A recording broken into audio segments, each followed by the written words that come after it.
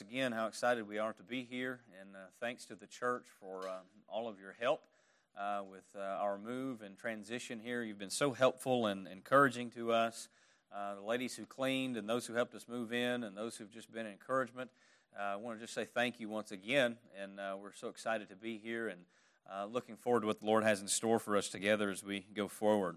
This morning we're going to take our Bible and make our way to the book of 2 Timothy chapter number 4, and you already have a heads up as to where we're going, so we're going to look at our text here this morning of verse 1 down through verse number 8, and the title of the message this morning is A Faithful Preacher, A Faithful Preacher. And we'll read our text and then we'll get into the message together.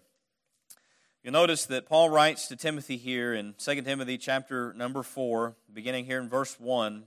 He says, I charge you in the presence of God and of Christ Jesus, who is the judge of the living and the dead, and by his appearing and his kingdom, preach the word. Be ready in season and out of season. Reprove, rebuke, and exhort with complete patience and teaching. For the time will come when people will not endure sound teaching, but having itching ears they will accumulate for themselves teachers to suit their own passions, and will turn away from listening to the truth and wander off into myths. As for you, always be sober-minded, endure suffering, do the work of an evangelist, fulfill your ministry, for I am already being poured out as a drink offering, and the time of my departure has come. I have fought the good fight, I have finished the race, I have kept the faith. Henceforth there is laid up for me the crown of righteousness, which the Lord, the righteous judge, will award me on that day, and not only to me, but also to all who have loved his appearing. I want to begin this message by saying to the church how much I consider it a joy and an honor and a privilege to be here and to be your pastor. I have prayed in the last year's time for the Lord to lead our family to a church that was like-minded as we are, doctrinally and practically, and I believe that the union of us is an answer to that prayer. I believe that God has answered that prayer for us in bringing us here, and it's amazed me how He has provided for us and just opened doors and all the details and how He's worked on those things for us. But as I begin the pastoral ministry here, I know that it is a change. It is a transition, if you would, both for you and for myself. I've never pastored here, and you've never had me as your pastor. I've never lived in Arkansas, and I don't know if you've lived in Kentucky or not, but it's certainly a transition. It is a change to some degree, and we'll be getting to know one another better as we go along. And my prayer is that our hearts would just be wed together as we worship and serve the Lord. And with that being said, I want to preach this text to you both as a challenge to myself, but also a communication of myself to the church. I want you to see from this text really what my own convictions are as a pastor, more of an introductory to me as well. My heart is to be a faithful preacher, is to be a faithful pastor as the Lord has called me to be in every area that entails. And I know that you have had a faithful preacher already been here for a long time. Brother Harold has been a faithful man, and I've listened to some of his sermons, and he's faithful to the Scriptures, and I've much appreciated his help in the transition here. And I just want you to know that I want to continue on being faithful in this pulpit, being faithful to the people of God as the preacher of the Word of God. And I believe in our text, as I want to bring this text to your attention, I believe this text brings that very truth out. It reveals a faithful preacher challenging another preacher with faithfulness. We know that young preacher is that of Timothy. You see, writing to Timothy, these words come as some of the last words that Paul would ever write. That brought my attention to something. Have you ever thought about what your last words might be? You know, many people don't get the opportunity to think that out and write out their last words. Some people do have time to kind of pin out some things if they know that they're about to depart this life. But we find that Paul here is giving some of the last words that he would write, at least we know in the canon of Scripture. And so these words, no doubt, they would be words to cherish, words to really take to heart, as Paul makes very plain that he is about to depart this life. And what Paul wants here is for Timothy to be a faithful man of God in his ministry. Faithful to God and faithful to the Word of God, faithful to the people of God. And I want you to know, church, that that's my own conviction. That's what I desire to be, is faithful to the Word of God, faithful to the God of the Word, and faithful to you as His people. And I believe that that responsibility truly applies to all of us. We all have a holy responsibility to be faithful to the Lord, to be faithful to His Word, and to be faithful to the church.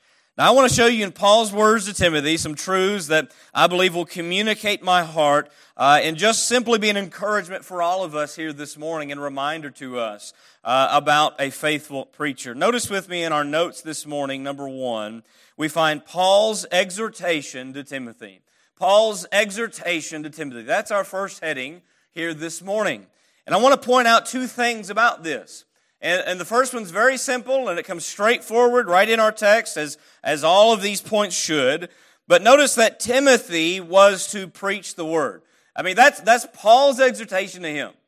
Timothy, I want you to preach the Word of God. Now, as a preacher, I love this passage of Scripture. I love this charge that's given to him. It's a text that every preacher should revisit and reevaluate their ministry in light of, because every minister of the gospel is called to do this one thing: to preach the Word of God, preach the Word that is given of God. Now, this is a simple statement, a simple command that was given to Paul, it was given to Timothy, and I love what the Apostle Paul says of this for his own self in 1 Corinthians chapter 9 and verse 16. Paul says this.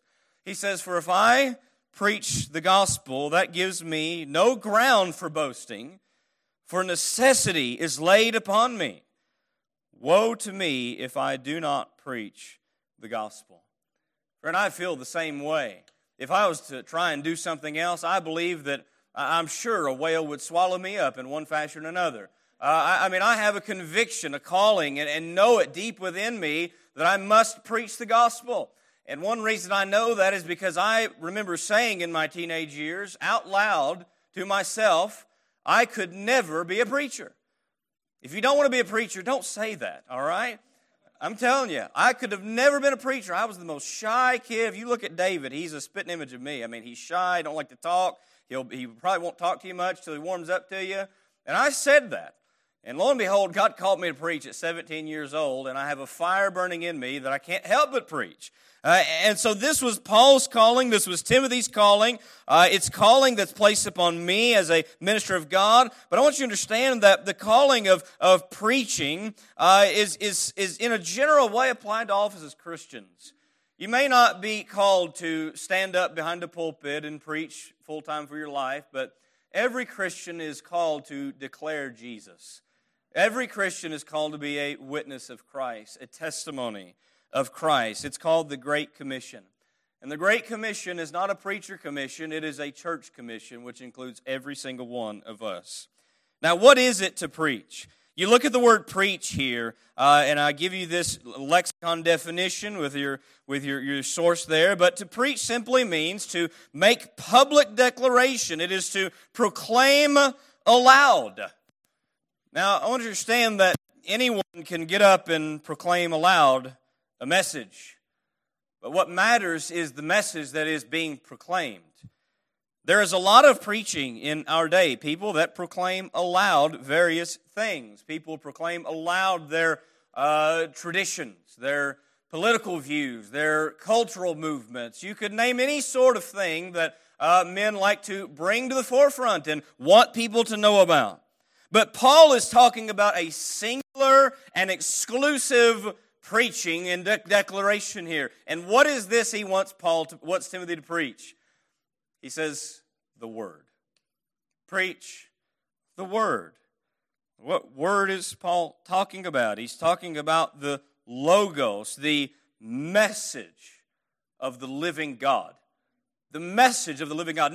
Not some temporal man-made movement, not some temporal thing that comes to our mind or society or in history, but he's calling on Timothy to do this, preach the Word, the message, the Word of the living God. And what is the Word of the living God? Friend, you know this answer already. I can tell you're well-rooted and well-educated here. It's the Bible you hold in your hands.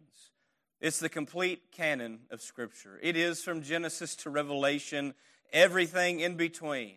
It is the inspired, God-breathed revelation. Now, why is preaching the Word exclusively so important? Because it is the Word alone, the Word of the living God, that is powerful. It is the Word of the living God that is supernatural. It is the Word of God alone that raises dead sinners unto life. It is the Word of God alone that sanctifies you as a believer. I want you to understand that there's a lot of good messages out there that might encourage us and uplift us, and some of those are good, but understand this, that there's only one thing that transforms the heart, and that is the Word of the living God. Now, I love the verse in Hebrews chapter 4 and verse number 12, as we see the Hebrew writer reference the Word of God here. He says, "For the Word of God is living and active, sharper than any two-edged sword, piercing to the division of soul and of spirit, of joints and of marrow, and discerning the thoughts and intentions of the heart." What other writing, what other word can do such a thing? Nothing. There's not anything. Now, I love to read books, and I read all kinds of variety of different books. But there's only one book that truly transforms my life, and it is the Word of God. It's the Bible you hold in your hand. So the bottom line is this: if the Word isn't being preached, it's not true preaching. True preaching is saturated. It is submerged with the Word of God. Now notice that Paul gives some clarity to this in verse 2. He says to him, "Be ready in season and out of season." What does Paul mean by this? Well, as a note from John MacArthur, I was reading a little bit of him on this. He says, "The faithful preacher must proclaim the word when it's popular and or convenient, and when it's not, when it seems suitable to do so, and when it seems not. The dictates of popular culture, tradition, reputation, acceptance, or esteem in the community or in the church must never alter the true preacher's commitment to proclaim the Word of God." You know, often in our culture around us in society, you're going to see different topics that arise, and as that topic arises, a lot of times it's morally wrong or it's sinful, and so preaching against such a thing has often been deemed as hate crimes and inappropriate for our time. May I tell you, that's exactly what Paul's talking about. It doesn't matter what society around us tells us or what circumstances we are experiencing. The Word of God transcends all of those and remains the same. It's always true. It's always right. And so notice that as Timothy preaches the Word of God in season and out of season, in so doing this, he would reprove, rebuke, and exhort with complete patience and teaching. You see, Timothy, by the Word of God, would bring about correction. By the Word of God, he would bring about exhortation and encouragement, and he was to do this with complete patience and teaching or instruction. He was to do this in this manner. Now, I want you to understand that my conviction as a pastor here is to preach the Word to the church. Is to preach the Word to the church. It must be preached in its right content and its right context. Now, there's a lot of preaching with Bibles nowadays that has nothing to do really with what God actually is saying. So understand that my conviction is to preach the Word in its context week after week, because this is what God's people need. They need the faithful exposition of the Word of God. And you'll find that oftentimes my primary form of preaching will be through books of the Bible. I believe that's the best way to know the context. Sometimes it will be a subject, so we'll take a certain passage in its context, not necessarily through a whole book. But understand that faithful preaching is central to the church's for worship. Absolutely central. I love what Spurgeon says here, and I put this quote in your notes. He says, "Don't go where it is all fine music and grand talk and beautiful architecture. Go where the gospel is preached and go often." Now, we all love fine music. We love architecture, right? But those are trivial things compared to the message that is being heralded from the pulpit in that building. So, though this charge to preach the word is simple and straightforward, we know today that many have strayed away from preaching the word. And Paul warns in this very passage that there will come a time when the preaching of the word would not be the desire of the hearers.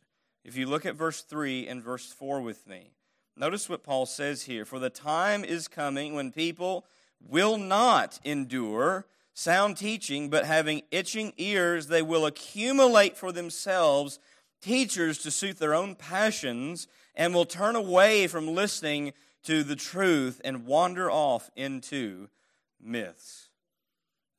Now, this is a warning for Timothy in his day, but wow, don't we see that even in our own day? We sure do. And so we have to be on guard against these things. Spurgeon also said this. He says, and I quote, "The time will come when instead of shepherds feeding the sheep, the church will have clowns entertaining the goats."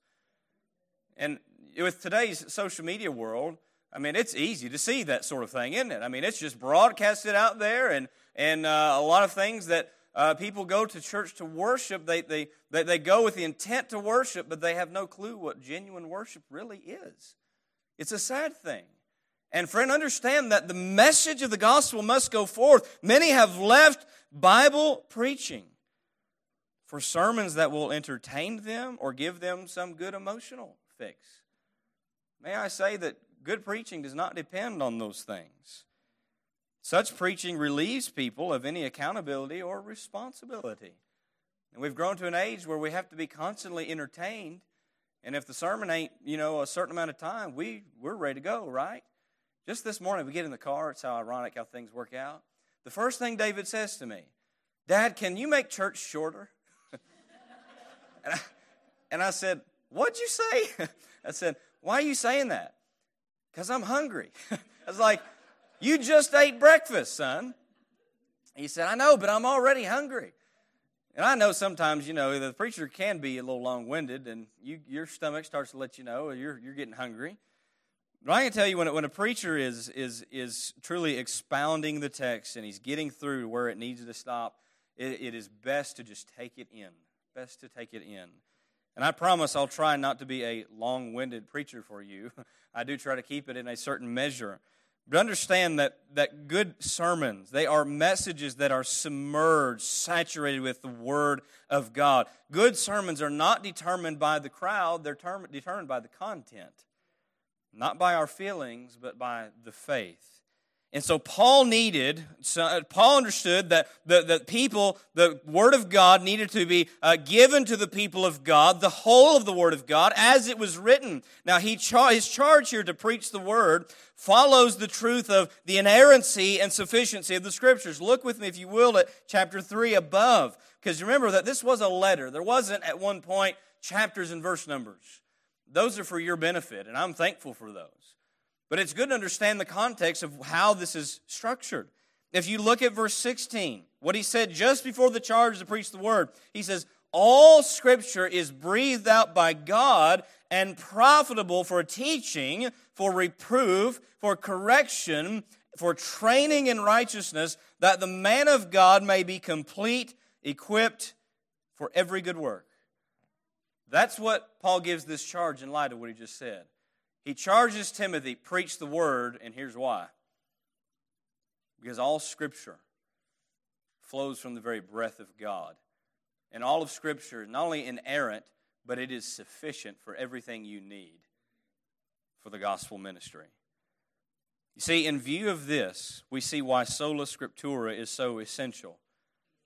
I will always be willing to die on the hill of sola scriptura, because Scripture alone is our authority for faith and practice. Now, I know you're thinking right now that he's never going to get through this outline. I promise you, the bulk of the message is right here, okay? We'll get through the rest as we come, but don't get worried about how long I'm taking in this first point. But in view of all this, it doesn't matter what people say or think about the Word, we just preach it anyway. Some will lovingly receive it as God's people. Some will despise it and go the other direction.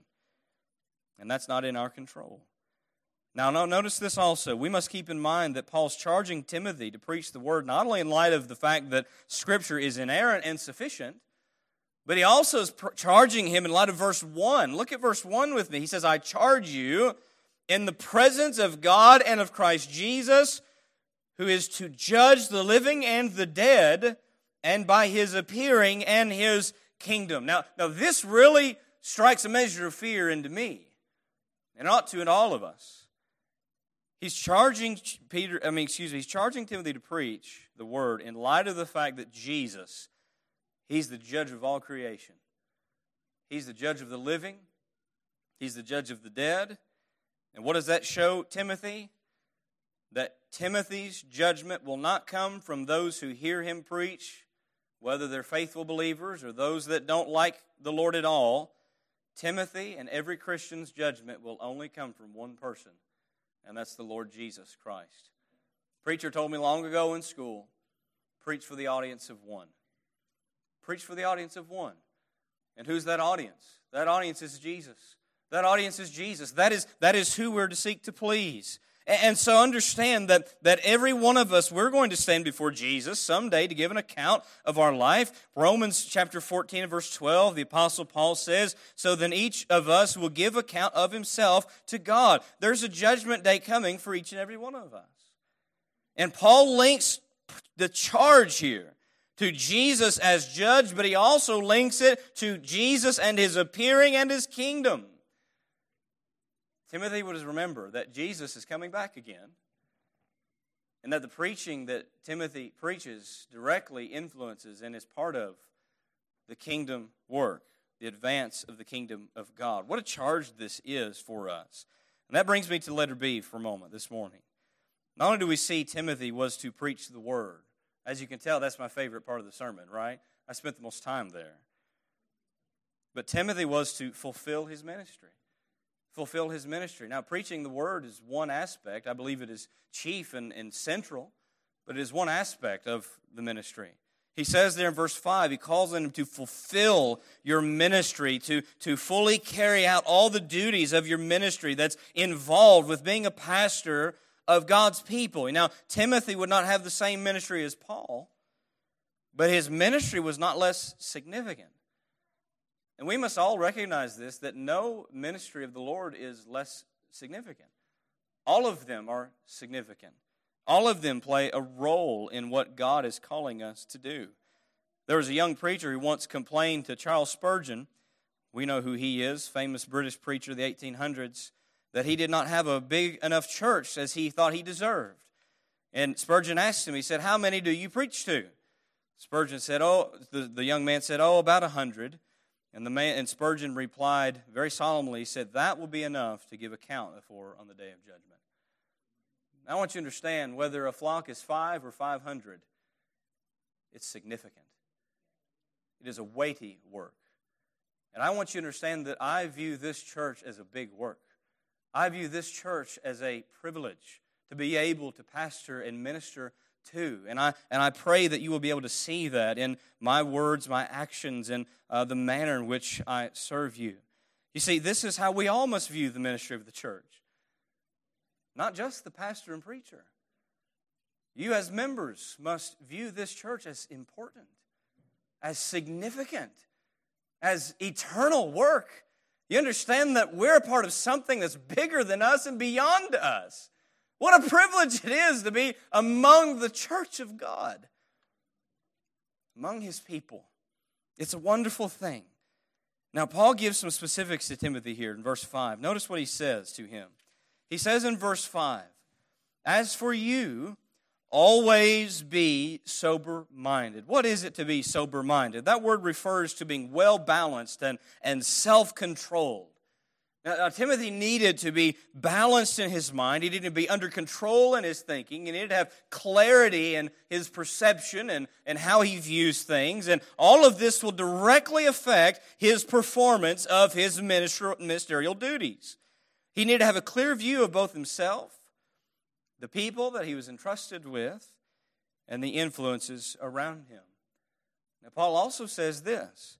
He calls on Timothy to endure suffering. Endure suffering.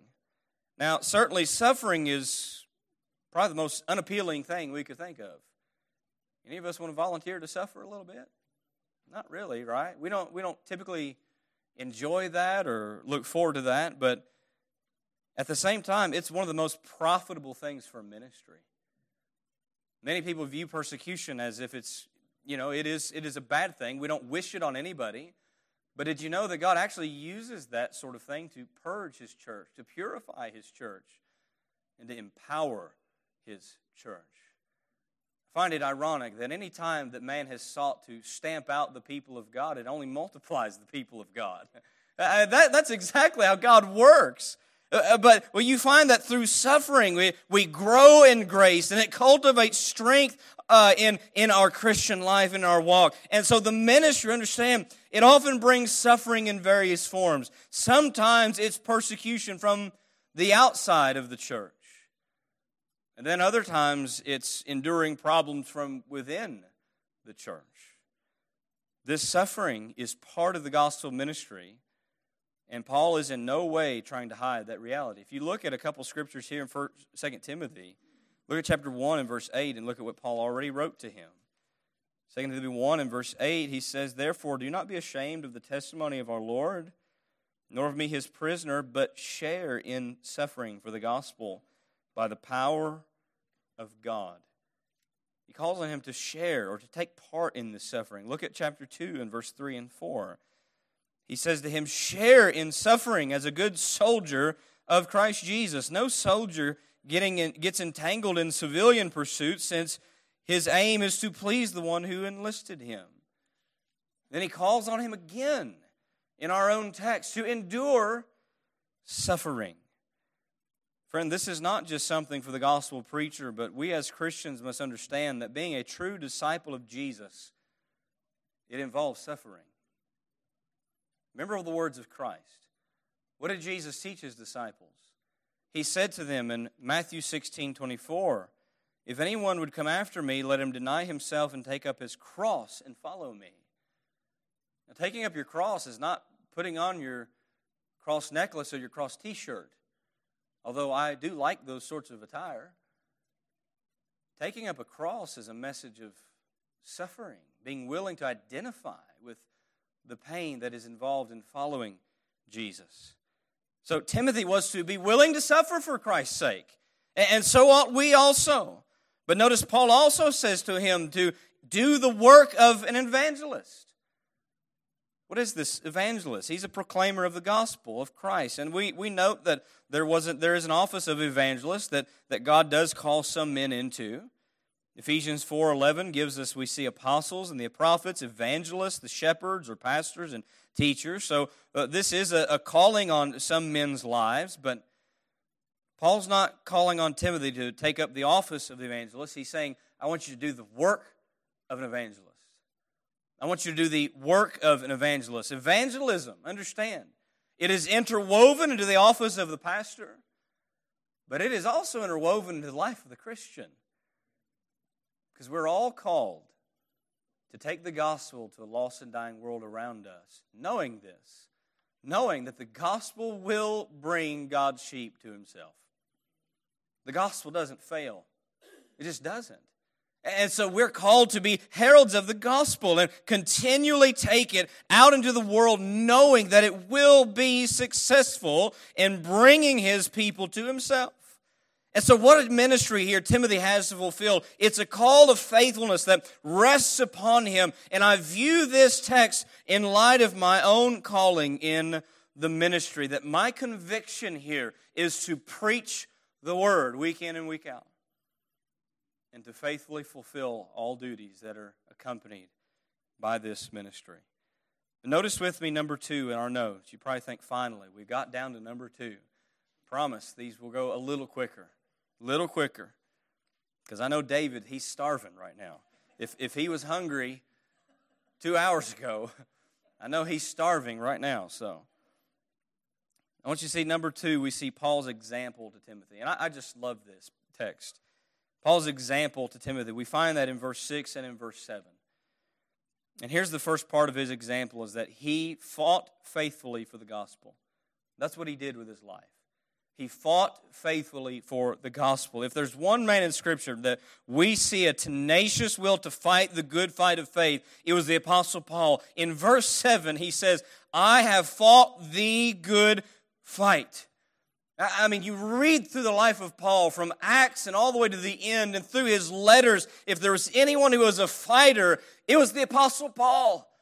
He didn't just give up. He was constantly on the front lines of the gospel, tempering his life to fight for the faith. He said in 1 Corinthians 9 and verse 26, so I do not run aimlessly. I do not box as one that beats the air. In other words, he's just not wasting away himself, but he's intentionally being disciplined and temperate to run his race and to fight the fight to the very best of his ability. Now, this wasn't a physical fight. It was a spiritual one. But understand that the spiritual often brings about physical harm, which we see Paul enduring as he was beaten and left for dead and given stripes. He was always enduring physical things in this fight of faith. But even with the physical harm, and usually it's the physical things that knock us down and we think, okay, I'm not getting back up. Even with that, Paul stood up and declared the gospel. Remember when they drug him out of the city and stoned him and left him for dead? What did he do? He got up and marched right back in. I just have to think, would I have that kind of tenacity? I mean, he would get knocked out, he'd get back up. Some of my favorite movies to watch is the Rocky series. Anybody seen Rocky? They're little older movies. They've always been my favorite since I was a kid. But what I love about Rocky, he's the underdog, all right? And he gets in the ring with these guys who are more experienced, more strong. They've had more wins under their belt. He gets in the ring. He gets beat up horribly. He gets knocked down. And then he just gets right back up and starts swinging again and again and again. I believe this, that God's people need more tenacity in our day. We get knocked down by our godless culture around us, and we tend to stay down and stay quiet because we got knocked down a little bit. We got to get back up. There's a kingdom that's marching forward that you and I are already on the winning side of. And so understand that we must fight for the faith of the gospel. As Paul writes this letter, he's in prison enduring affliction because of his fight. In fact, he's nearing his death because he has fought faithfully. In verse 6, notice what he says, I am already being poured out as a drink offering. Paul knows that he's not going to escape this prison sentence. He's not going to escape this judgment that's coming upon him by the Roman people. And like when one begins to pour out water, you cannot stop the flow of that water. Paul knows that his death is nearing. But this really doesn't bug Paul a whole lot. Why? Because he's really longed to leave for a long time. If you read the passage in Philippians chapter 1, I'll read this briefly, but Philippians 1 and verse 21 through 24 for a moment, you'll notice his desire here. He says, for me to live is Christ and die is gain. If I am to live in the flesh, that means fruitful labor for me. Yet, which I shall choose, I cannot tell. I am hard pressed between the two. My desire is to depart and to be with Christ, which is far better, but to remain in the flesh is more necessary on your account. He had seen Christ. You understand this, right? On the road to Damascus, where he was converted gloriously and powerfully and sovereignly, he saw Jesus with his eyes until he got blinded by them. But he heard his voice and he knew Christ. We know that he is caught up to the third heaven in 2 Corinthians. He knows that to be with Christ is far better. So he doesn't fear death. He's not afraid of them chopping his head off. He's ready for this, because he knows that he's been faithful to fight for the gospel. And thus Paul says, the time of my departure has come. What better human example could there be for Timothy? Paul's faithful life, it's a challenge to me. It's a challenge to you to fight faithfully for the gospel. Notice with me letter B. We notice that he finished faithfully for the gospel. He fought faithfully. He finished faithfully. He says in verse 7, I have finished the race. And friend, he finished it well. Finishing his race was something that permeated his mind throughout his ministry. Didn't matter if it meant suffering or not. He wanted to finish well. He told the Ephesian elders in Acts 20 and verse 24, before he would go to Jerusalem, knowing what was going to come upon him, he said, I do not account my life of any value, nor as precious to myself, if only I may finish my course and the ministry that I have received of the Lord Jesus to testify the gospel of the grace of God. He didn't count his life as a value to himself, but rather he only wanted to finish his race well, all the way to the finish. Notice what he says in verse 7. In this finishing of his race, he says, I have kept the faith. I have kept the faith. The word kept here means to cause a state, condition, or activity to continue. It is to hold, reserve, preserve. So what Paul has done with the faith is he has kept it going. He has been strong to defend it. He's been strong to proclaim it. And we know that the faith here, it is the truth of Christian doctrine, especially the gospel of Christ. Friend, Paul was zealous about truth. May we all be zealous about truth. Because in this world, it's truth that matters. It's truth that matters. The truth of Christ. Jude wrote to these Christians and said in Jude 3, Beloved, although I was very eager to write to you about our common salvation, I found it necessary to write appealing to you to contend for the faith that was once delivered to the saints. We are all called to defend the faith, to contend for the faith, to proclaim the faith. And friend, if we do not do that, error will permeate. Error will creep in. We must be faithful to the truth of Scripture. So Paul's used his own life here as an example to Timothy to be faithful no matter what. And you'll see that further in chapter 3, verse 10 through 11, where he says that, Timothy, you followed my teaching. You followed my life. You followed my persecutions. You've seen in me. I'm telling you to do what I've already experienced. And may I say to you as well that Jesus has not called us to do anything that he did not already fulfill and live out in his own human life. You say, well, he was God. You understand that he submitted himself truly to human form. He lived as what it means to be a man. He was a real man. He wasn't just a projection or a hologram of a man. He was a genuine man. He endured temptation. He went through suffering. And he labored and did all the things that he calls us to do. We're to be that living sacrifice. So I challenge you, church, to be that. Paul fought faithfully, and so should we. Paul finished faithfully, and so should we. That is my conviction that I pray will be your own conviction. But notice with me, number 3.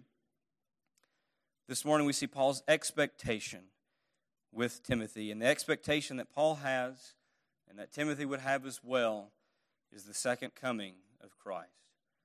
He's already mentioned his appearing in verse number 1 in his kingdom. But you'll notice on down to verse number 8, and what does he say? He says, Henceforth there is laid up for me the crown of righteousness, which the Lord, the righteous judge, will award me on that day. And not only to me, but also to all who loved his appearing. You'll notice there's something that saturates Paul's epistles, and it is the appearing of Christ. It is the coming of Christ, because Jesus is coming again.